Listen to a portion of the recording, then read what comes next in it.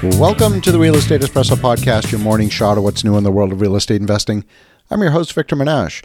This is the weekend edition where we interview notable people from the world of real estate investing. Today is no exception. We have our great guest all the way from Austin, Texas. Welcome, my good friend, Dr. Tom Burns. Good morning, Victor. How are you? Great to have you here, Tom. Always great to be talking to you. It's been a while, and we get to see each other 3-4 times a year face to face, and just not often enough. What I thought would be really helpful for our listeners is to talk a little bit about what's happening in the current macroeconomic environment from the perspective of a developer. But before we dive into those details, maybe give a little bit of your backstory and how you got to this point in your journey. Oh, sure. I'll make it short. So I started as a doctor, and while I was training, decided I needed something else. So I kind of ran investing and doctor parallel paths, and the path that I took was real estate. So I bought and built real estate over the past 30 years, and eventually that gave me enough passive income to not need the doctor income. I've had a couple of good partners, and my current company is a private equity real estate company that with a friend that I met 20 years ago. And so that's what we do now. We build and occasionally acquire multifamilies or build to rent or things such as that, and try to help investors grow their money. So that's where we are now. That's how I met Victor a long time ago at a gathering place where people that are in the real estate investing world gather together. Yeah, exactly. So you've been, and just to give people a sense for scale, you're generally building anywhere between 400 to 800 units a year of new construction. Is that right? Yeah, that's about right. So you're doing this at a very high level, and I know you just retired from the medical practice within the last 12, 18 months. Yep. And you were running those in parallel for quite some time. Yeah, it was, but it was probably 14 years ago. There was a point where I didn't actually need the doctor money, but things were leveraged out nicely, running smoothly, and I really enjoyed being a doctor. So I did that just in the mornings, 2, 3, 4 times a week, and mostly ran the real estate world, but kept my hand in the doctor business. But I got a little too busy, and something had to go, so the doctor business had to fall away. You're still involved from a sports medicine perspective with the Olympic ski team, correct? Yeah, I've been doing that for 30 years. I've been taking care of the U.S. Olympic ski team, and I was getting ready to retire. I called them and said, "Do you mind that I'm retired?" And they said no. So I just have to keep up my license, and so that allows me to keep doing it. It's fun. It's taking care of kids in the old days that are now coaches and announcers, and meeting new kids and helping them do what they do. And it's a lot of fun being around world-class athletes. So I just did that last week. Yeah, that's right. You were in Sweden. Yeah, it was fun. All right, so let's talk a little bit about what's happening in the world of development. You're a developer. You've been doing this for quite a number of years, everything from multifamily apartments, new construction, build-to-rent communities, and interest rates have been obviously the big story over the past year. It's put a lot of projects that looked great on paper a year ago, put them upside down. How has that affected your business? What decisions have you made based on the current conditions? Yeah, we feel somewhat lucky. It was not quite a year ago, but close, somewhere in mid Q1 last year, kind of before the interest rates started going up. It didn't take a rocket scientist to realize that rates were going to go up. And we looked at our investment pipeline, and it was robust. It was post-COVID, kind of over explosion from the quiet that was the year or so of COVID. So we had a really big pipeline, and we actively decided to look at that pipeline and cut out anything that wasn't just A++. And that turned out to be one of our better decisions to really kind of bring things down to just the absolute cream of the crop. And so that helped us, but, it filled up again. So, as it sits now, we have to be really careful. We have, we do things a number of ways. One is that we purchase and land bank, and we hold the land, and then we'll entitle it or buy it entitled and go build the project. So, we've got 3 parcels of land in 3 different stages right now. One was too far along and actually kind of had its debt already set, which was nice. So that one's off and running. The other one, it's not being entitled, but it's in process. It's kind of in that pre-construction process, and it's a real cat and mouse game. We keep watching the numbers and having to keep re-underwriting we're still trying to decide if we're going to go through, and that's going to be a sizable project. It's over 400 units, and it's a wrap product in a kind of an infill location. So big project. I don't know if we're going to do it or not. We think we are. And then another one, we decided that the economics the way they are, we just decided to kind of sit on that land. So we've had to put some projects away. We've had a lot that we had gone far down the road and had to table just because they didn't make sense. Well, heck, we even had one that we funded. Here's how life goes. And this happened to me back in 2008, a similar version, but we funded the project, and then the bank decided we changed our mind. We don't think we're going to lend on multifamily anymore. Right. So we had to go get new debt. We got the new debt. It wasn't the same terms, and it wasn't good enough for our investors, so we had to pull that money back. So, and now that same bank came back again and said, well, now we want to do it. So that's, it's not just whether you have the land or the investors or the numbers work right. You got to be careful. The banks, they change their minds sometimes. And that's what happened in 2008. We had our debt on a project and the bank just said goodbye. They left. So got to be really careful. You got to make sure you've got some options or some kind of backstop. Well, what you're saying mirrors a lot of the conversations I've had with other developer friends as well. They too are putting a lot of projects on hold, not because the cost of construction debt has gone up all that much, because it really hasn't. They may have gone up from 8.5% to 9% or 9.25%. It's not a huge difference. The big question is what's going to be required for permanent financing. And are you going to be debt coverage limited? And are you going to have to write a massive check just to get into permanent financing? That's the big question. Yeah, and that's a really good point that not a lot of people think of. You need to have some sort of contingency, or at least inform your investors or have a way to cover that when the time comes, because there's none of us have a crystal ball. Yeah, it's the debt issue. It's just it's a bouncing ball right now, and it keeps bouncing upwards. But you're right, the construction's actually, some things have kind of calmed down a little bit. Gypsum and lumber and some things like that have really come down, but it's a bit of a guessing game. So you need to have a contingency, I guess is the best word.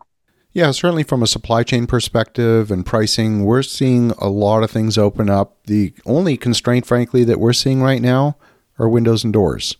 Everything else, everything else seems to be pretty straightforward. Lead times are reasonable. Pricing is predictable. But windows and doors right now are still very long lead items. Yeah, I agree. Yeah, I'm actually building a personal second home, and we had to give like an 8-month lead time for windows. So I'm with you. Yeah. So even if you go back to the period post 2008, construction didn't stop altogether. It fell, 75% from what it was at the peak, but it didn't go to zero. And so the question is, what kind of construction makes sense in today's environment? Do you go more hyper-local? How have you changed your underwriting criteria? Apart from just, the debt side of the equation, are you looking at new opportunities? And if you do choose to look at new opportunities, where are you setting the bar? Well, the return bar is a little lower, and you got to educate your investors on that. A good project's still a good project. As you said, good times and bad things get built. It happens. It just, people still need a place to live and all that. We try to stay close to the real, for lack of a better word, to the hot areas. We're in Texas. In my world, we're in Texas. A lot of people are in the Sun Belt, Texas, Arizona, Carolinas, Florida. Texas is a hotbed. Now, certainly there's real estate so regional, you got to be wary. But we do feasibility studies on everything and make sure there's at least data shows that there's a lot of need for units. Try to keep our pencils sharp. Try to make sure our investors make a positive return, which thus far still happens. And one of the things that kind of bugs me a little bit is every once in a while I'll hear my analysts say, "Well, the construction, the price went up." We kind of like to talk about cost per door. Price was $245 a door to build. Now it's $255. But rents have gone up. Right. Well, there's going to come a time when that second phrase is not going to be true. So I tend to worry. We've had these rents escalating, and all the data kind of points to where rents should continue to escalate because of the difficulty of people buying their own homes and the fact that we're so underbuilt. But, I've also been around long enough to know that those things go flat and come down in real world. So one has to be careful not to use that metric all the time. So we try to look at something, see if it makes sense, got a bit of a backstop, a bit of a contingency, and we'll make it on today's rents. Because if it makes it on today's rents and it takes us 12 months to build and 12 months to stabilize, then, that's 2 years down the road. If rents are flat, then we're still okay, hopefully. So that's just the kind of exercise we go through. We can't predict the future, but we keep trying to do it the right way. Absolutely. As you've been looking at the marketplace, have you extended your criteria to other asset classes or subclasses? Yeah, one thing about our company, we talked about this years ago, is we want, you want to stay nimble. Goals in concrete and plans in sand, right? So, multifamily has been good for a long time. I think it will be good for a long time, but you can't ride one horse forever. So we've looked at some other things sort of within that same lane, different lane, same highway. So certainly we went to the build to rent product. That's been a great commodity recently, and it's doing reasonably well. And one that's real exciting for us is we're now going into the extended stay business, and not just one. We're doing like portfolio of six of them at a time. So, and it's an interesting asset class because one looks at extended stays as a hotel, or at least I did until I started doing the research. I don't know if your listeners might know, but did you know that 70% of customers that stay at an extended stay for 30 days or longer? Wow. So often they'll stay 90 days, 180 days, up to a year, and they're paying higher than multifamily rent, somewhat lower than hotel rent.